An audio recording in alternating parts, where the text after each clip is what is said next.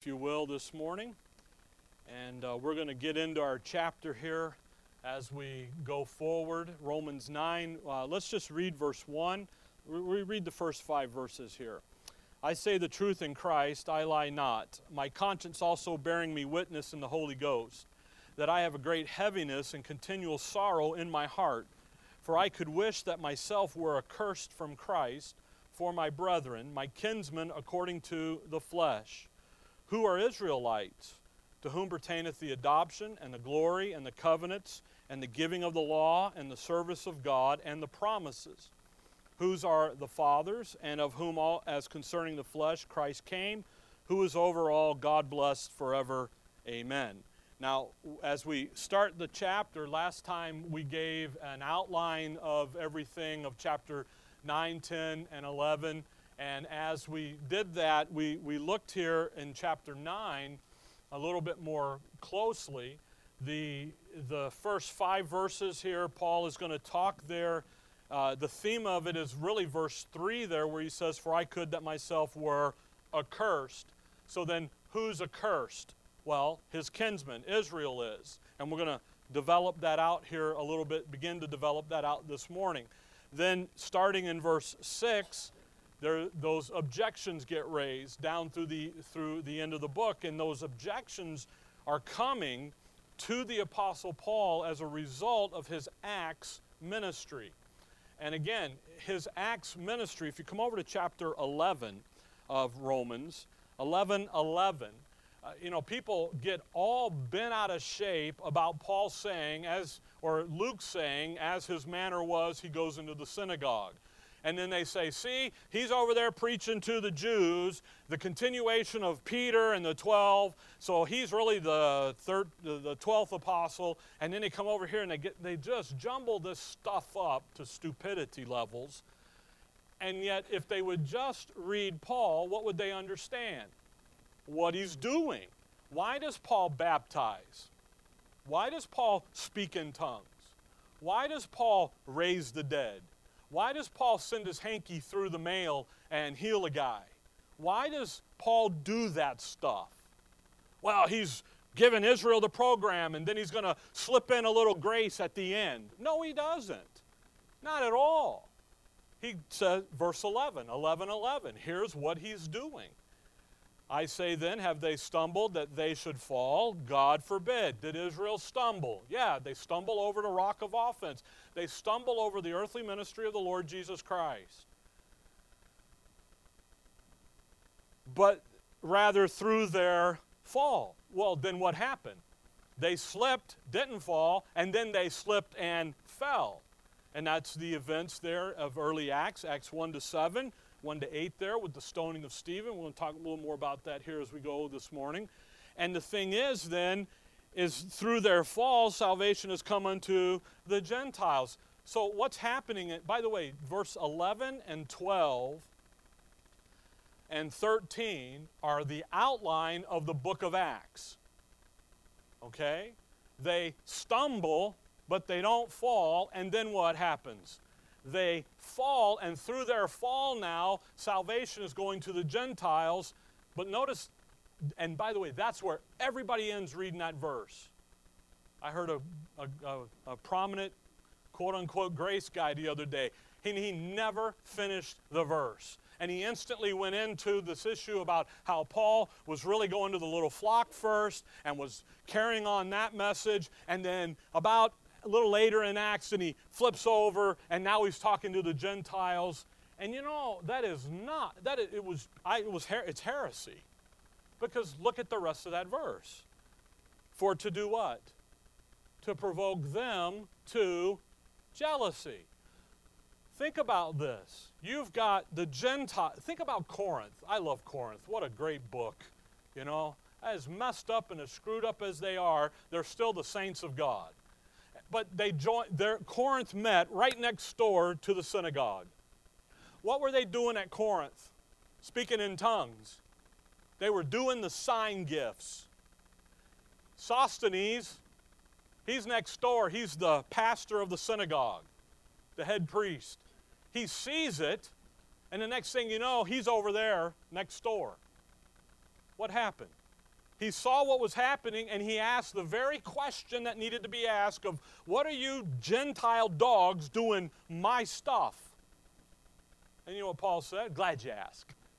Here's the chart. Wham! And educated him, gave him the gospel of the grace of God. He's saved, and now he's where? Next door. Does it to Justus. He does it several times. But what's Paul's Acts ministry? Provoking them to jealousy. He's saying, hey, God has left you guys, you're accursed, and now he's doing something new over here. Now, do you think that made Paul a popular man amongst the Jews?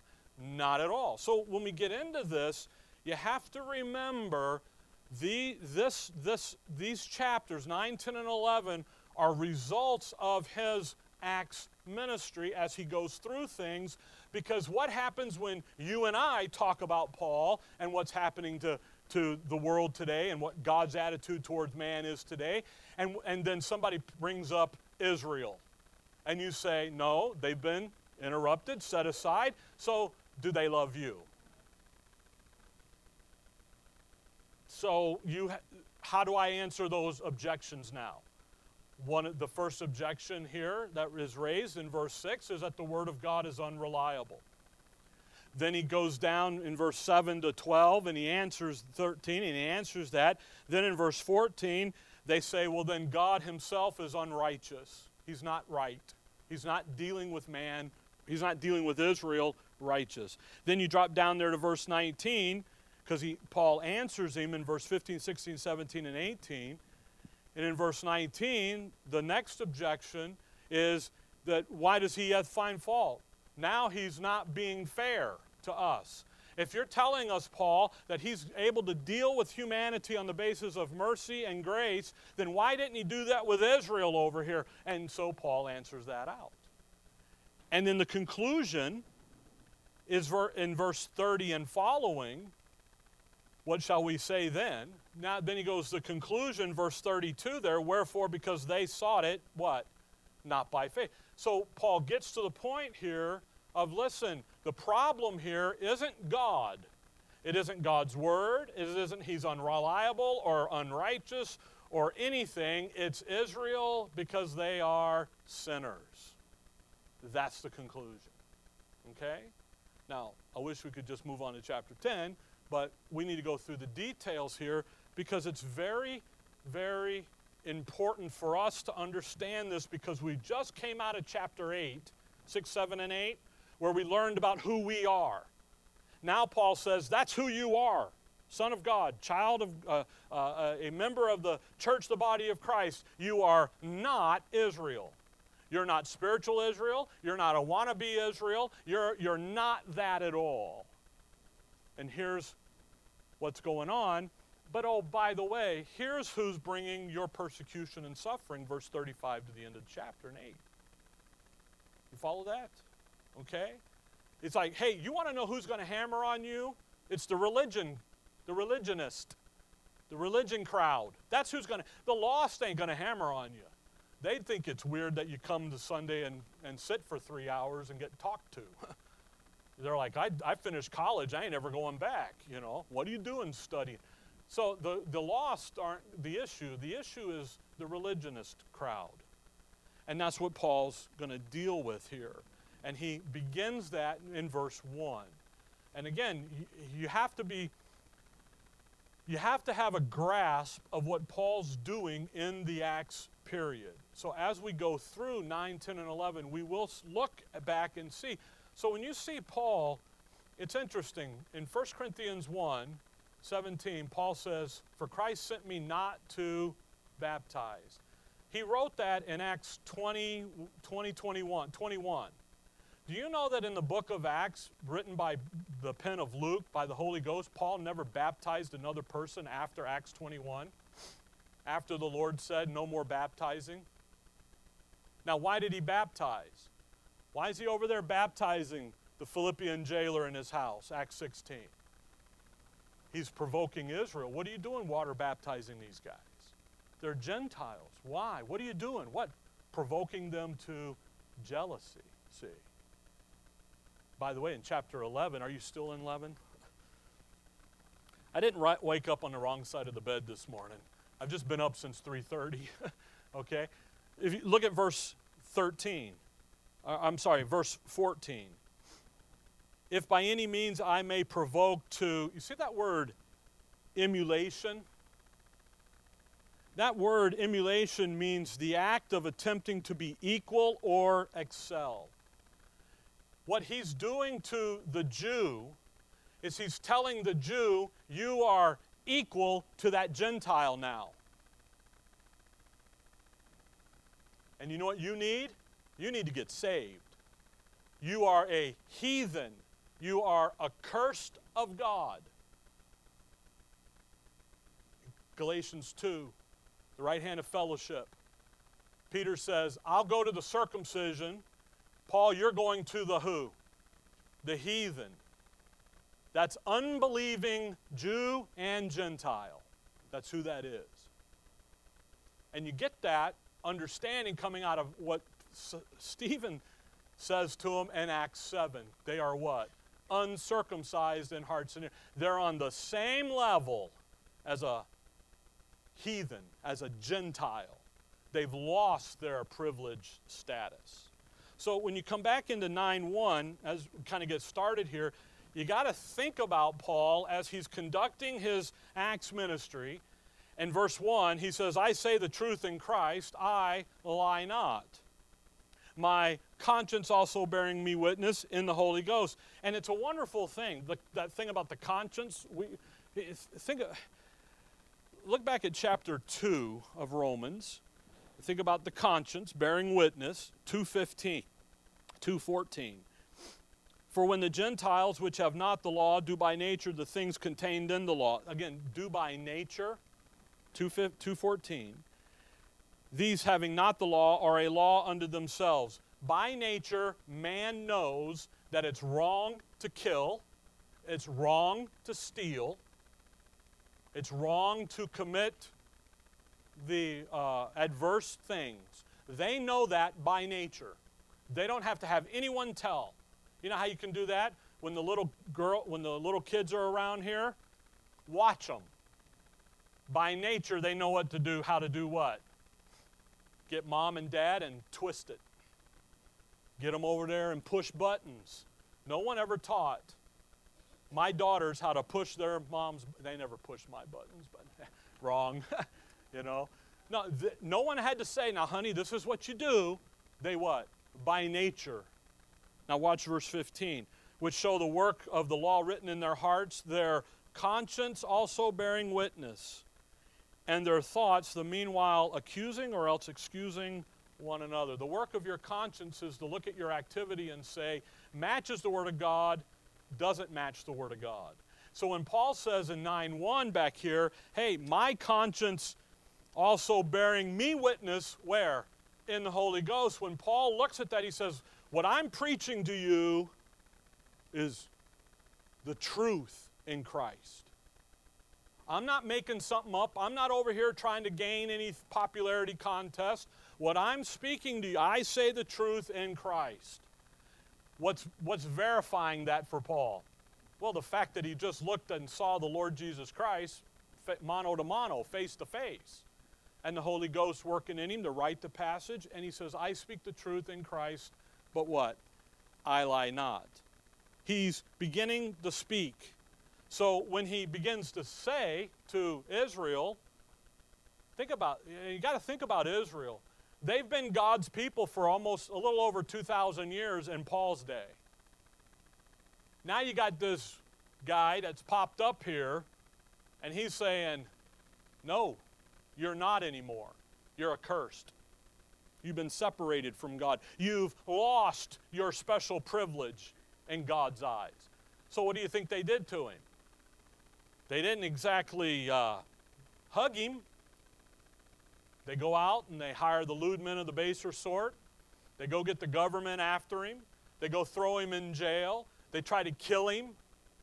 You think about Paul's courtroom appearances through the book of Acts. None of them, he says, it's said that we are an evildoer.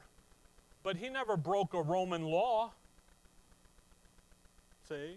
Rome did what Rome did to keep peace amongst the population. He never broke the rules, and yet he's in trouble. They never said, well, here comes Paul and he's speaking truth. So let's listen. Listen closely. They didn't do that at all, yet they vehemently opposed what he was teaching. And that resulted in tremendous persecution and suffering for Paul, and it does for you and I. I've lost dear friends over the years because I took a firm stance on Paul and his Acts ministry and what he's doing and what he's not doing. And guys are like, well, we disagree. I'm like, then you can disagree. And they're like, no, you're marked and avoided. I'm like, okay, see you later. See you in heaven, you know. Why? Because what's Paul doing? He's got a new message, a new revelation, new truth. So in verse 1, when he says, I say the truth in Christ, then he says what? I lie not. And every time Paul says, I lie not, it is every time it is in defense of his apostleship. Now, why does he have to say, I lie not? What's the religious crowd saying? Liar! He's a liar! Liar, liar, pants on fire, liar. We have all of the Old Testament that says we are God's people. And you now say we're not. And guess what? That doesn't matter. You're a liar. He hadn't written a book yet. He's a liar.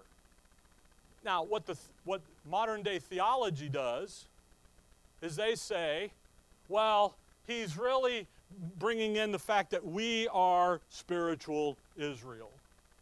And that Israel, they got it, they took all the curses because they did it in unbelief and they couldn't hack it, and now the church was the whole goal the whole time.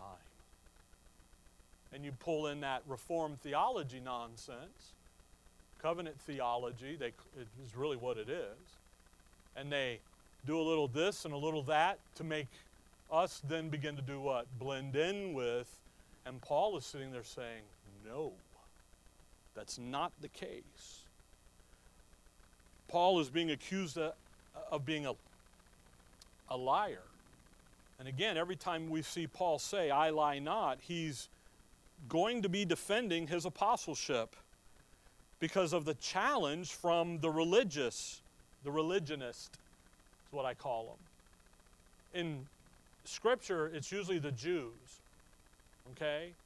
But today, we get this from every religion, not just the Jewish guys. We get it from every side as they, again, begin to respond to his ministry and his message. When I worked at AJ's in the produce department, my boss, one of my bosses, was a Jewish man. And I spent hours with him talking about Scripture as we put up apples and potatoes and would go out and do and come back in. And he told me, not more than one time, that the New Testament was Gentile stuff, was not Jewish. I'm like, okay, so, you know, now what do we got to do? Now we're fighting about who wrote the New Testament, see? So, but why do they do that? Because what does Paul say? You guys have lost. You're not special anymore. And they struggle with that. So they react here. And here in the passage, the reaction is from the Jews, as Paul says, you've lost it all. You're cut off from the special privilege relationship that you had with God the past 2,000 years. It's over. It's done. So when they call Paul a liar, really who are they calling a liar? God, Christ. They're sitting there, and that just, again, we face that. I think about Israel, you should too, as God's people. For all those years, they got special privilege. They come along, and now Paul says God has judged you and set you aside. He set you as accursed. And the natural response would be what? That's just not true. It can't be. Don't you know that Christ was sent to the lost sheep of the house of Israel? Well, yeah. Don't you know that Israel is not numbered among the Gentiles? Numbers 23. Yeah. So Israel is special. Yeah, they are. Prior to Acts 9, with the conversion of Saul of Tarsus on the road to Damascus and the introduction of the dispensation of grace, the message is clear of what? Something different is happening. And by the way, God, and that's what the rest of 9 is going to do here for us, is God is right and legally doing what he's doing by now taking salvation and going directly to the Gentile, to the heathen, apart from the nation of Israel. Come over to 2 Corinthians 11. When he says, I lie not, I wasn't going to spend a lot of time on this until I got digging into it, and it's something you have to notice. Because what happens is, well, look at 2 Corinthians 11, and look at verse 31. The God and Father of our Lord Jesus Christ, which is blessed forevermore, knoweth that I lie not. Now, that verse is at the conclusion of a section where Paul is defending himself against Israel, the religious system, and its efforts to deny Paul's apostleship. By the way, you remember the guys in Acts 19, the silversmith of Diana and all that? There they are. What did they do? Kill him, get him, hang him up. He's a liar. There they are. They are denying Paul. So what does Paul say? You know what? The Godhead knows I'm not lying. Now run back up to verse 22. Are they Hebrews? So am I. Well, Philippians 3, what is he? He's a Hebrew. He's a Pharisee. He's of the tribe of Benjamin. He's kept the law right, the righteousness of the law. He's blameless, right? Now remember that, because we're going to get into that in just a second. Are they Israelites? So am I. Are they the seed of Abraham? So am I. What's happening here? The Jews are being confronted by Paul and this new claim of, hey, this is your status now. You guys are a bunch of sinners. Now, again, he's not talking to the little flock. Whose job's that? Peter and the boys. He's over here talking to the heathen. That's why he's in the...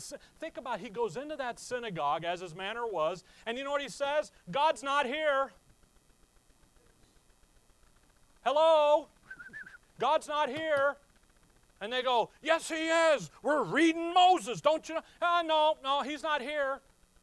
And they go, how do you know? He goes, don't you remember what happened on the day of on the cross when Christ died and that veil was rent from top to bottom and it opened up and exposed that there was nobody there? That the glory and the presence of God is gone. And they go, how'd you know about that? You're just that dumb. And he goes, oh no, I'm a Hebrew. I'm a Pharisee. I sat at the feet of Gamaliel. I was taught by the top guys. That's going to be important here in a minute. Could you imagine their reaction? Liar, liar. No, can't be. Vehemently. Verse 23. I love 20. Are they ministers of Christ? I speak as a fool. Boy, what a, just a dig. I am more. So how do they respond to him? Verse 24, of the Jews 5 times received I 40 stripes, save one. How'd they respond to Paul? Hug on him, love on him? No, they're trying to kill him. They're trying to get at him. So what does he say? He says, hey, verse 31, the Godhead knows I'm not lying. And again, if you and I deal with religionists at all, this is what's coming. Now, you might not get beat physically, but you do get beat up verbally. Okay? Come over to Galatians 1. Galatians 1. Look at verse 20. So in chapter 9, 10, and 11, it's very important for us to catch here the language in these chapters. Because Paul's being called a liar, they're going to call you the same thing. And you need to know how to deal with that. When you start talking to anyone of a denomination or a religion about the word rightly divided, what do they usually throw at you? Bible chopper. You're just denying Jesus. Along those lines, what do you think's happening to Paul? There you go. We use all the Bible. See? And it's like, well, you ought to tell them, so do we.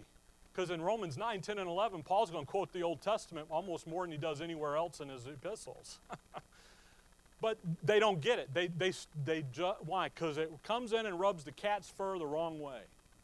And it shakes up what they learned from mom and grandma and great-grandma. And don't talk back. Yes, sir. There you go. Yeah.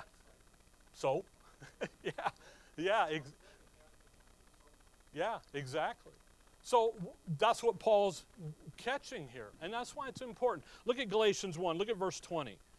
Now the things which I write unto you, behold, before God, what?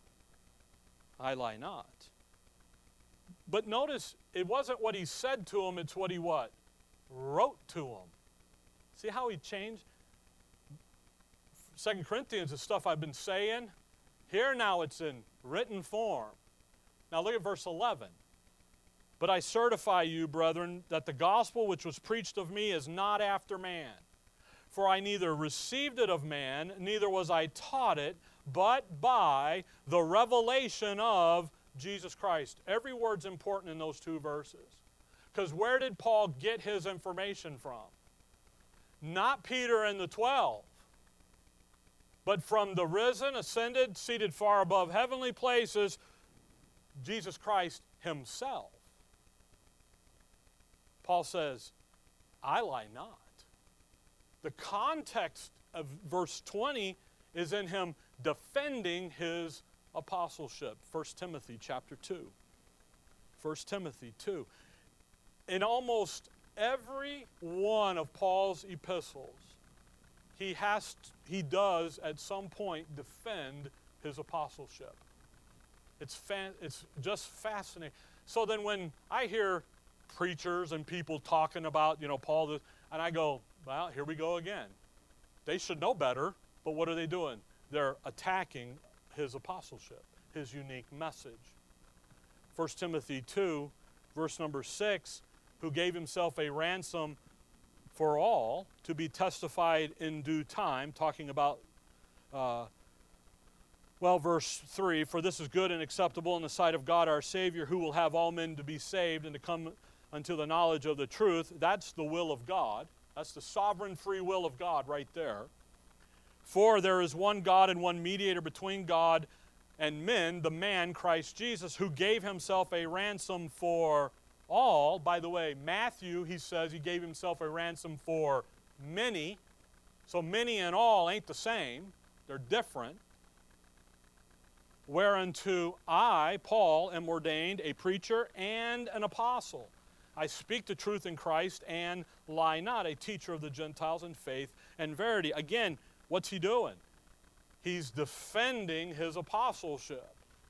Actually, what he's doing as you study this out, as he makes that claim, who will have all men to be saved, he said, the only way man's saved today is my gospel and come to the knowledge of the truth. The only way they're going to do that is by following what I'm teaching the Gentiles. See, that's what he's doing here. But it's a defense of, come over to 2 Timothy 1, of his apostleship. 2 Timothy 1, again, verse 8, Timothy's on the hot seat here. They're really coming after Timothy. Philologus and Hermogenes are after him, and the guys over in Philetus and Hymenaeus, they're after him. They're pulling people away from the truth. And Timothy's just all shook up, beat up. And he says in verse 8 to Timothy, "Be not thou therefore ashamed of the testimony of our Lord, nor of me as prisoner, but be thou partakers of the afflictions of the gospel, according to the power of God, who hath saved us and called us with a holy calling, not according to our works, but according to his own purpose and grace, which was given us in Christ Jesus." Notice when? Before the world began. But is now made manifest by the appearing of our Savior Jesus Christ, who hath abolished death, and hath brought life and immortality to light through the gospel, whereunto I am appointed a preacher and an apostle and a teacher of the Gentiles. For the which cause I also suffer, what? These things. He says, you know why you're going to take this in the neck? It's because we're preaching the truth. And he's making a claim in the face of established religion that are saying, he's a liar, and the persecution is on. And in 9:1, what does he say? I lie not. Now go back to Romans 9. So this section 3 starts with whammo, whack-the-mole, here it comes. Because that's what's happening. 9:1, I lie not. Again, it has to do with his defense of his unique apostleship, his unique ministry, his unique message in the face of religious opposition. So verse 1 is a very significant statement about Paul, who he is, his ministry, and so on. But when you and I make that same statement about Paul, what's coming our way? Same thing that has come his way. Trouble, persecution, heartache. Then in verse 2, that I have great heaviness and continual sorrow in my heart. Now that concludes the sentence that starts in verse 1, but notice what Paul, he just kind of slips this in. I have great heaviness and continual sorrow in my heart. And come back there to Galatians 1.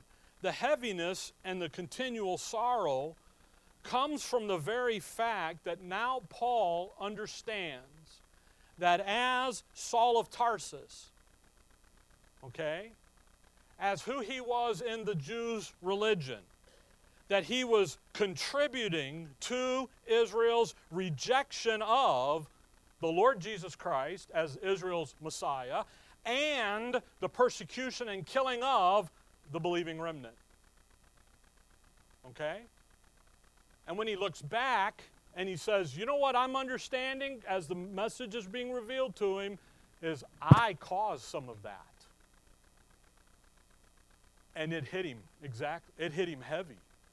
Sorrow, a heaviness. Because he understands that in the Acts period, Acts 1 to 8 there, he was leading Israel down a path of unbelief. Look at Galatians 1.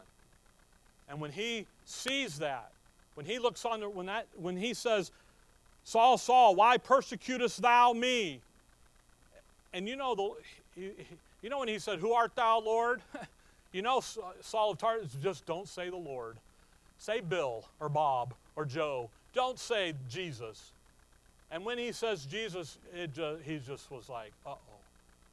But now as he comes and sits and writes, and he's writes Romans later in Acts 20, 21 time period there, as he does 2 Corinthians, he's just like, I caused some of this. And can you imagine the realization of that for Paul, Saul of Tarsus, okay? Now look at Galatians 1, look at verse 13. For ye have heard of my conversation in time past in the Jews' religion, how that beyond measure I persecuted the church of God and wasted it, and profited in the Jews' religion above many my equals in my own nation, being more exceeding zealous of the traditions of my fathers. Look at his past. He sat at the feet of Gamaliel, the top lawyer, the top professor. He had it all down. He was of the righteousness of the law, blameless. He was untouchable when it came to the Jews' religion. He had it down. They would say, hey, well, look at Acts 8. It's just fascinating when you kind of begin to plug some of this together in our thinking. He was highly regarded. Look at Acts 8:1. He was highly influential in the Jews' religion as Saul of Tarsus. That's how I'm going to refer to him in the Jews' religion, okay? Because in 13 he becomes Paul, our apostle. But look at Acts 8:1. And Saul was, notice that word, consenting unto his death. Think about that. Think about Saul was consenting. Who was Saul? Now, the stoning of Stephen just happened there at the end of chapter 7. You start there in verse 54, 754. And when they heard these things, they were cut to the heart, and they gnashed on him with their teeth. What did they hear, by the way? Verse 51. Ye stiff-necked and what? Uncircumcised in heart and ears. Ye do always resist the Holy Ghost, as your fathers did, so do ye. Now, think about, that's Stephen, a member of the believing remnant, just declared Israel to be what? Heathen. Cut off. Separated. Ready for God's wrath. Paul didn't say that first. Who said it first? Stephen, a man full of the Holy Ghost. There's where Israel fell spiritually. Okay? Did they like what he said to them? Verse 54. Nope, they take him out back, and verse 58, they cast him out of the city and stoned him, and the witnesses laid down their clothes at a young man's feet whose name was Saul. But yet 8:1 says that Saul was what? Consenting. Do you know what the leaders of the nation of Israel did before they threw a brick or a rock at Stephen? They looked to Saul to get the okay. They looked over to Saul to say, do we have permission to kill this guy? He carries that much authority, that much influence. And he said what? Yes, I consent. If he'd have said no, they wouldn't have stoned him. Because who is Paul representing? The high council, the big guys. He carries that much authority. They want to kill Stephen. They looked to Saul to get permission to do so. They were waiting for his voice of authority. Chapter 8, verse 3. As for Saul, he made havoc of the church, entering into every house and hailing men and women, committing them to prison. And you come over there to chapter 9, and he's got letters from Damascus to the synagogues that if he found any of this way, 9:2, Acts 9:2. By the way, verse 1, and Saul, yet breathing out threatenings and slaughter against the disciples of the Lord, went unto who? The high priest. That's the top guy. He's the president of it all. He's the head CEO. And they gave him letters to go after what? This way, verse 2. Now this way, that's the little flock, those who claim Jesus of Nazareth. Okay? And if you found any of this way, whether they were men or women, he brought them bound unto Jerusalem. He gave no one quarter. He prosecuted the bond. He's highly influential. He would kill, he would charge, he would bind, he would kill anyone who followed the Lord Jesus Christ as Israel's Messiah and as the fulfillment of Israel's prophetic program. If they said, he's the guy, Jesus is our Messiah, he's the Christ, Saul of Tarsus would show up, prosecute. He was above his equals in the Jews' religion. There was nobody like him. He carried heavy weight. Now come over to 1 Timothy chapter 1 and watch Paul talk about himself. 1 Timothy chapter 1. When he says in 1 Timothy 1, verse 15, this is a faithful saying and worthy of all acceptation, that Christ Jesus came into the world to save sinners, of whom I am chief. He's not the worst sinner, okay? Because he's blameless concerning the law. Chief in that he's the leader. He's the one leading the rebellion against God's people, God's word, and the very Christ, the Son of the living God. He's leading the charge. If the Lord had not interrupted the program, it is said that Saul would have been the Antichrist. And if you research his pedigree and his background, that's probably a pretty good case for it. Okay? But then you have to get outside of Scripture. But that's the thing. Why? Because he was of Jewish, but he was also of Roman. And he held sway in both camps. But look at verse 13. Notice what how Paul describes his past history. Who, talking about himself, was before a blasphemer and a persecutor and injurious.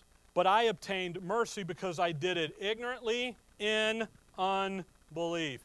Notice it says he did it ignorantly in unbelief. It doesn't say and unbelief. People chop this, make a mess out of this because they stick that word and in there. It doesn't say that. He said, my ignorance was because of my what? Unbelief. See? He's not in two different things going on here. But notice what he says. I'm a blasphemer. Matthew 12, Mark 3, you blaspheme the Holy Ghost, there's no forgiveness in Israel's program. In the moment or in the future, the world to come. So what did God have to do in order to save Saul of Tarsus on the road to Damascus? He had to change the program. Paul is understanding that. That's why the heaviness on his heart of, oh my goodness, I'm the leading contributor to Israel being in a state of unbelief. But notice what he said. I did that in what? Ignorance and unbelief. How can he be blameless as touching the law? Now think about this. And yet be completely ignorant in unbelief, because he is. He has gone out. You see, you can follow the law and do all that the law required. And Saul of Tarsus did that, and still be what? In unbelief. And that's the point here. Paul is coming to an understanding early on in his apostleship that he was worthy of the lake of fire. And if it hadn't been for mercy and grace, he would have been there. So when you come back to, you guys follow that? It gets lost a lot of time in the noise. Come back to Romans 9. So verse 2, Paul's heaviness, his continual sorrow, was because of unbelief. And as Saul of Tarsus, he had no fault in his religious life. He kept the law blameless. By the way, it doesn't say faultless, it says blameless. Why? Because when he broke the law, what did he go do? He did what the law required. And he did it out of the traditions of the elders and of the men. And he didn't do it because Moses said do it. He did it because somebody else said to do it. So he stands as an unbeliever. He understood that he was disqualified from being a part of the kingdom. He's come to understand that he was spiritually disqualified because he didn't believe who the Lord Jesus Christ was in Israel's program. That's why Paul is the number one candidate to be our apostle. Because the body of Christ is made up of a Jew and a Gentile, and he relates to both camps. He understands both. He was consenting to the death, not only of the Lord Jesus Christ. Some of the handbooks and stuff that you read about Paul's life indicate to a point that as Saul of Tarsus, as he sat at the feet of Gamaliel, that he was just a little in the corner of the trial with the Lord because of the time. It doesn't take, it's not big years pass. It's literally days, 50 days, it's not years. And that he was probably a participant in those trials and in the form of an observer. It's hard to tell.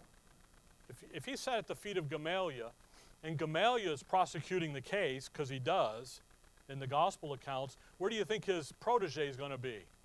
Right next to him, going through it too. That's where he gets his voice of authority.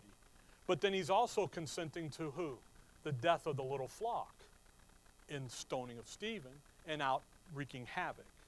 Okay?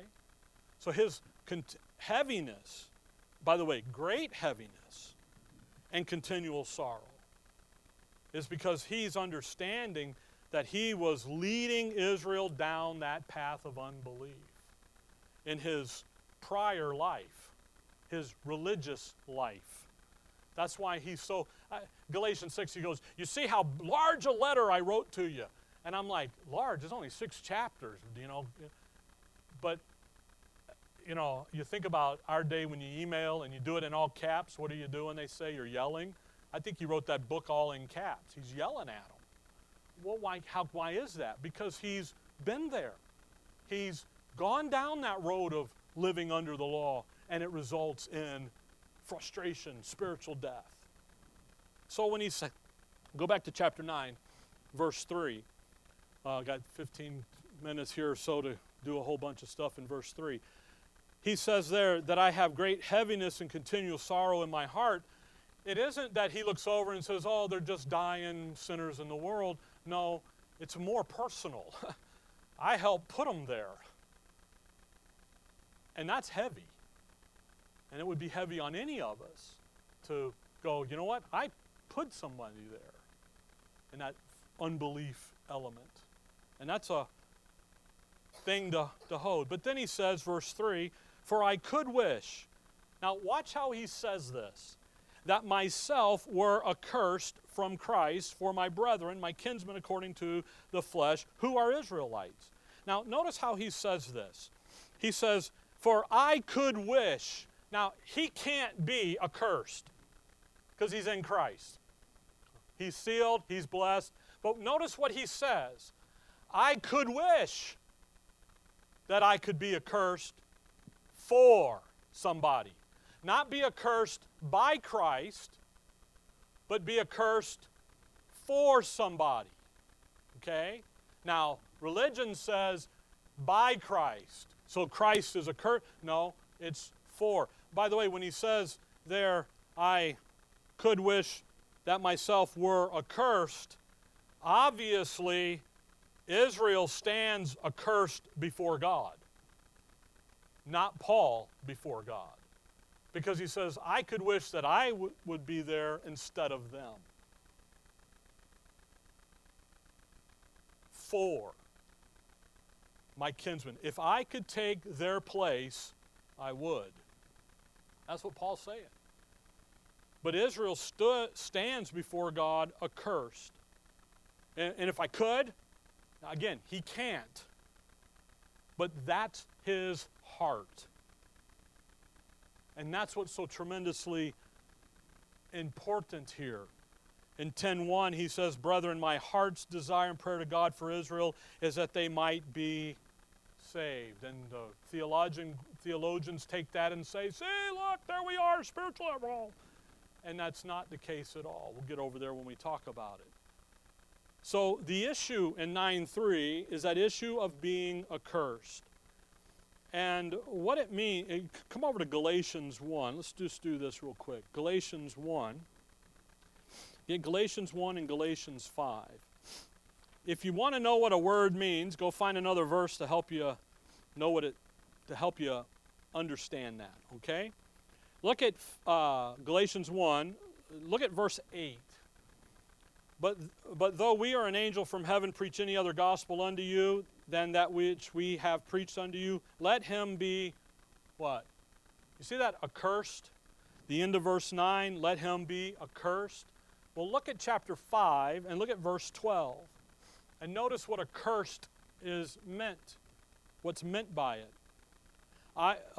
Verse 11, and I, brethren, if I yet preach circumcision, why do I yet suffer persecution? Then is the offense of the cross ceased. I would they, the ones preaching against Paul's ministry, were even, what? Cut off, which trouble you. So accursed carries a definition, one of the definitions of being what? Cut off. So accursed has everything to do with God, with the judgment of God falling upon someone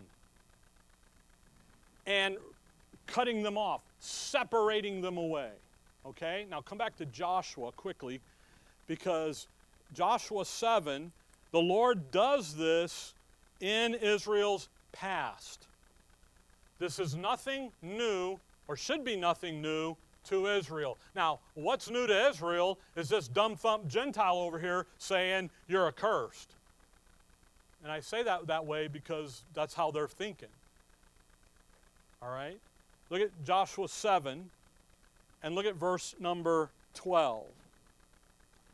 Therefore the children of Israel could not stand before their enemies, but turned their backs before their enemies because they were accursed. Neither will I be with you anymore, except you destroy the accursed from you. Now, remember Israel's covenant agreement with God, with Jehovah. If we obey your commandments, you will be our strong right arm. You will defend us. You will defeat our enemies. You will lead us into battle. Onward, Christian soldiers, off to war we go. Okay? But if they don't, what's going to happen? They're going to be accursed. Their enemies are going to win. They're going to turn around and run from them. But notice where he says, because they were accursed. Now watch what else. Neither will I be with you anymore. So accursed, not only does it have you're cut off from the blessings, but it also carries a connotation that God will not be with you anymore. He's not going to defend you, Israel. He's not going to say, they're my people, so leave them alone. He's going to say, what? Fifth course of judgment, baby. You're on your own. Good luck. And he lets the Gentile take them. So when Paul, come over to Isaiah 45. When Paul here says, again, he's arguing the case. There's a new message given to him. There's a new agency that God is setting up and doing, the church, the body of Christ. And in that new message, to the new agency, there's a message to Israel that says, Israel, you are accursed.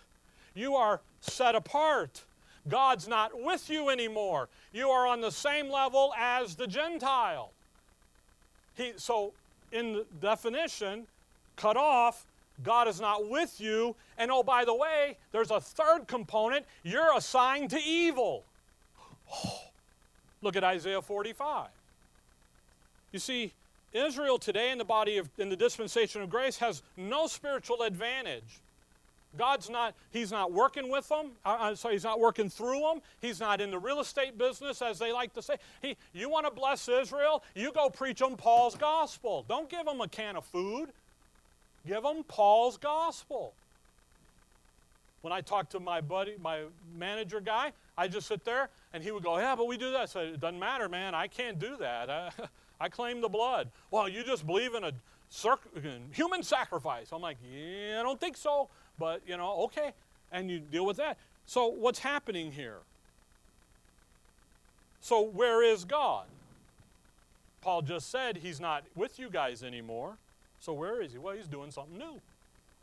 He's dealing with all the unbelievers. on an equal basis. And it's in His wisdom, it's in His mercy, it's in His grace that He postponed Israel's prophetic program. When Stephen looks up and sees the Lord standing, it is time for him to come back and make his enemies his footstool. Acts 2. And in doing that, that is reaping out of Israel, apostate Israel. That's why he will say about the Antichrist, he's a rod of my indignation, and Israel's going to pass under it.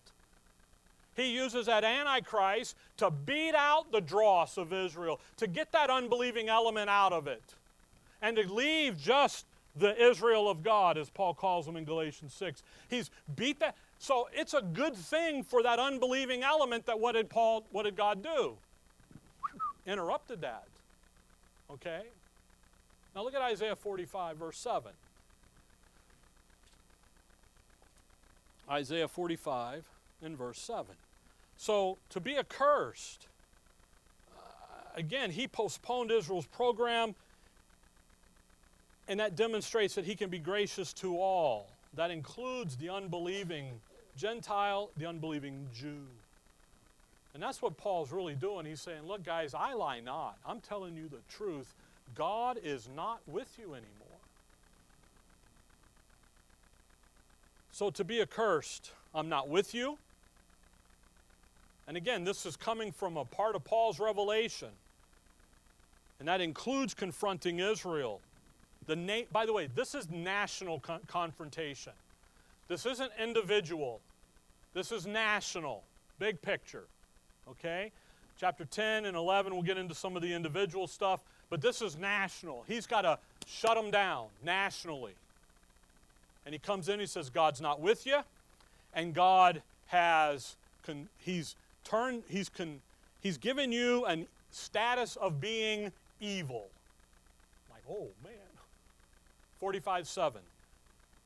I form the light and create darkness. I make peace and create evil. I, the Lord, do all these things. And oh, see, God makes evil.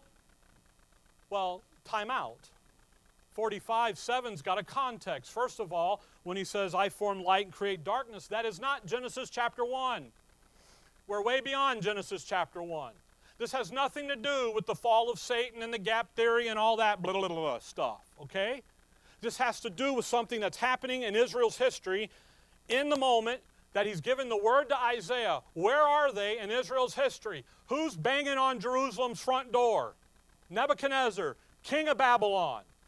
This has everything to do with them going to be going into Babylonian captivity. And he says, going into Babylonian captivity, fifth course of judgment, Leviticus 26, Deuteronomy 32, is a sign, is described as going into darkness, going into evil. This has nothing to do with God being the creator of evil. So he just let Adam and Eve sin because he needed that to... That's what they say because they don't know. What's he doing here? Isaiah 45, the context is, you guys, we're going to be carried off into Babylonian captivity here. Light would be what? Liberation.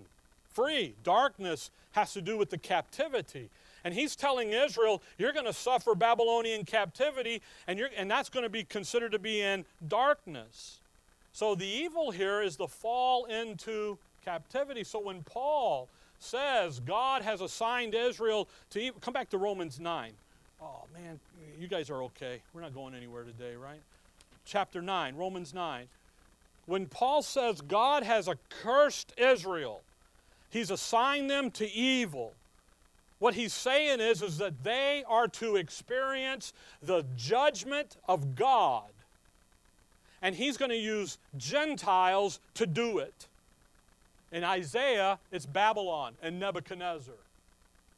Here in Romans, in Paul's day, in Acts, it's what? The church, the body of Christ. Do you follow that? 9:8. Notice some language here. 9:8. Romans 9, verse 8. That is, they which are the children of the flesh, these are not the children of God, but the children of promise are counted for seed. Notice how he says, national Israel, you are what? Not the children of God? Well, wait a minute. No. You've been accursed. You've been cut off. I'm not with you. This is now your status. Verse 13. As it is written, Jacob have I loved, but Esau have I what? Boy, that's harsh language. I hate Esau. Now, who is Esau? Esau is Isaac's number one boy. But what did he do? He sold the birthright for a bowl of beans. You know? Look down at verse, chapter 10. Look at 10:21. But to Israel he saith, again, this is national Israel. Because what happens is where does Paul begin to deal with? He begins to deal with the individual, doesn't he? In his gospel message, it's an unto all and upon all them that believe. This is not a he's got to get national Israel mentality beat out of the unbelieving Jew. Because national Israel has a mentality of what? We are special. We are God's people. And he's like, no, you're not. You're cut off. You're no longer special. And I lie not. And with the Holy Ghost, I have a clear conscience in saying this. 10:21. But to Israel he saith, all day long I have stretched forth my hands unto a disobedient and gainsaying people. Boy, that's a long day, isn't it?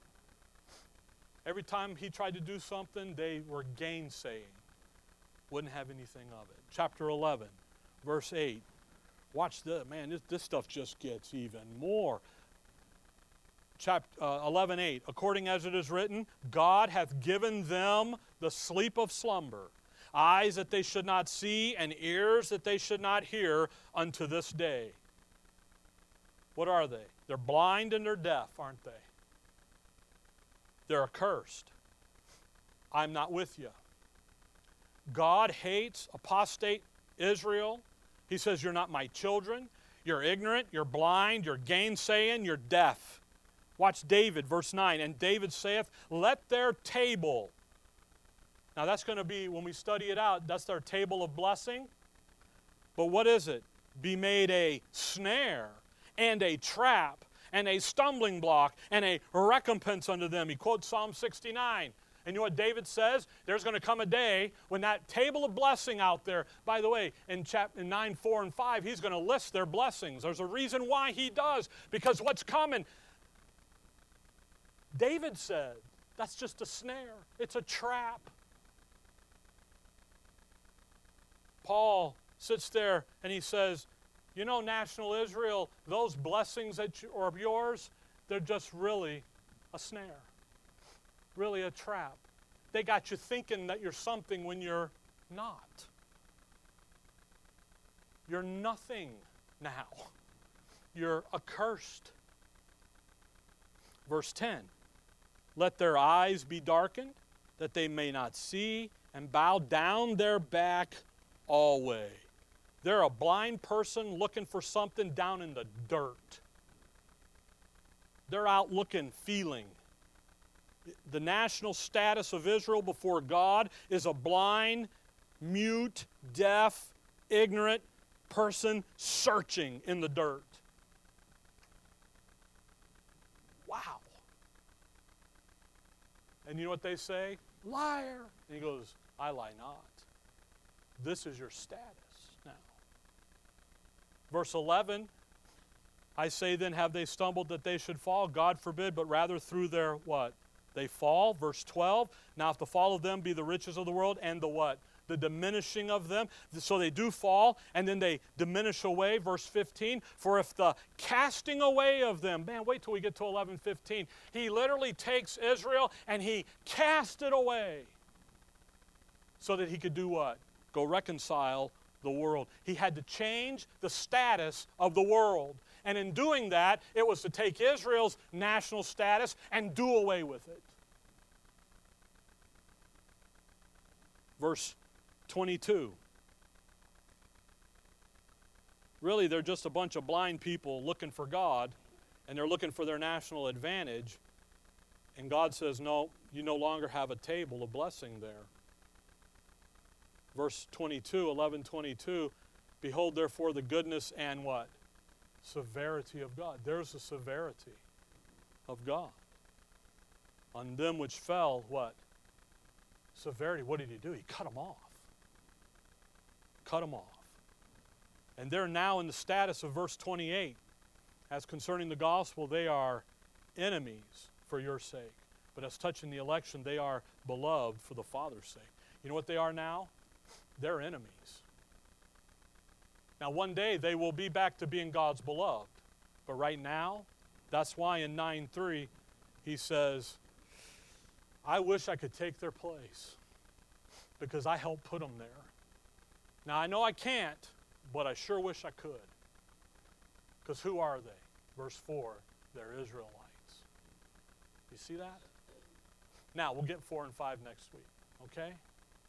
I wanted to get through these because this is a radical change in what we're reading in Romans, but yet it's also going to be what tells us why we go through the sufferings in verse 35 to 39 of 8. Who's going to nail us? The religion crowd. Because they're not going to like you messing with their table of blessing. Okay? All right. Dear Heavenly Father, we thank you for the morning, Lord. We thank you for your word. And above all, Lord, we just thank you for who we are in your Son. For the wisdom of your knowledge and understanding and purpose and plan to reach down and interrupt the program right when you did. And then make available the riches and the long suffering of your grace and your mercy to usward. And we just thank you for that. In your name we pray. Amen.